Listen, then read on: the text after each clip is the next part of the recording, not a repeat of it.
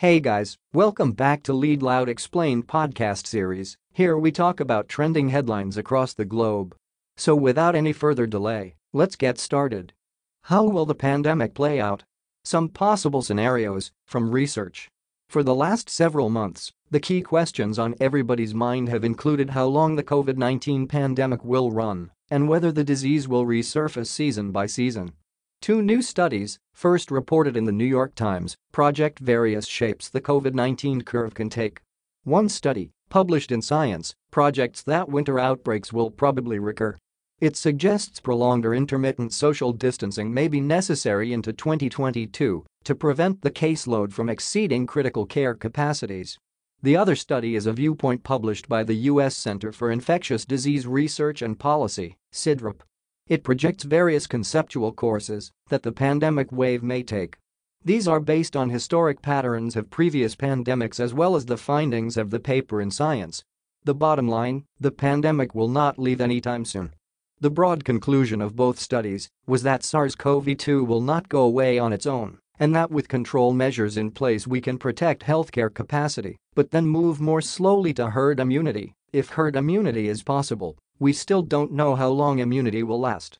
For this reason it will be many months, and likely several years before the virus moves through the population in a region with significant transmission and significant control measures, Mark Lipsitch, epidemiologist at the Harvard T.H. Chan School of Public Health, told the Indian Express by email. How social distancing helps. The study in Science used U.S. time series data for two other coronavirus infections, OC43 and HKU1, made estimates for seasonality and immunity, and prepared a model for SARS-CoV-2 transmission. The charts in Figure 1 have been reproduced from the paper in Science, with minor modifications. Chart 1A plots of time series for prevalence of total cases and critical cases per 10,000. The dotted line represents a prevalence threshold for enforcing removing social distancing measures, while the blue bars represent the period of social distancing. On the right, Chart 1B projects the corresponding cumulative progress towards herd immunity. Charts 1C and 1D are to be read the same way. The difference is that the second pair of charts accounts for seasonality of outbreaks, while the first pair does not. We projected that recurrent wintertime outbreaks of SARS-CoV-2 will probably occur after the initial, most severe pandemic wave, the researchers wrote. While the graphs reproduced here are for scenarios with current U.S. critical care capacity, Lipsitch made it clear that this is not a projection of exact trajectory even for the U.S., but a description of a policy and its broad features. Other regions may have different levels of transmission. India seems to be showing less transmission than many expected, for reasons that are unclear, different seasonality and different control policies, he said.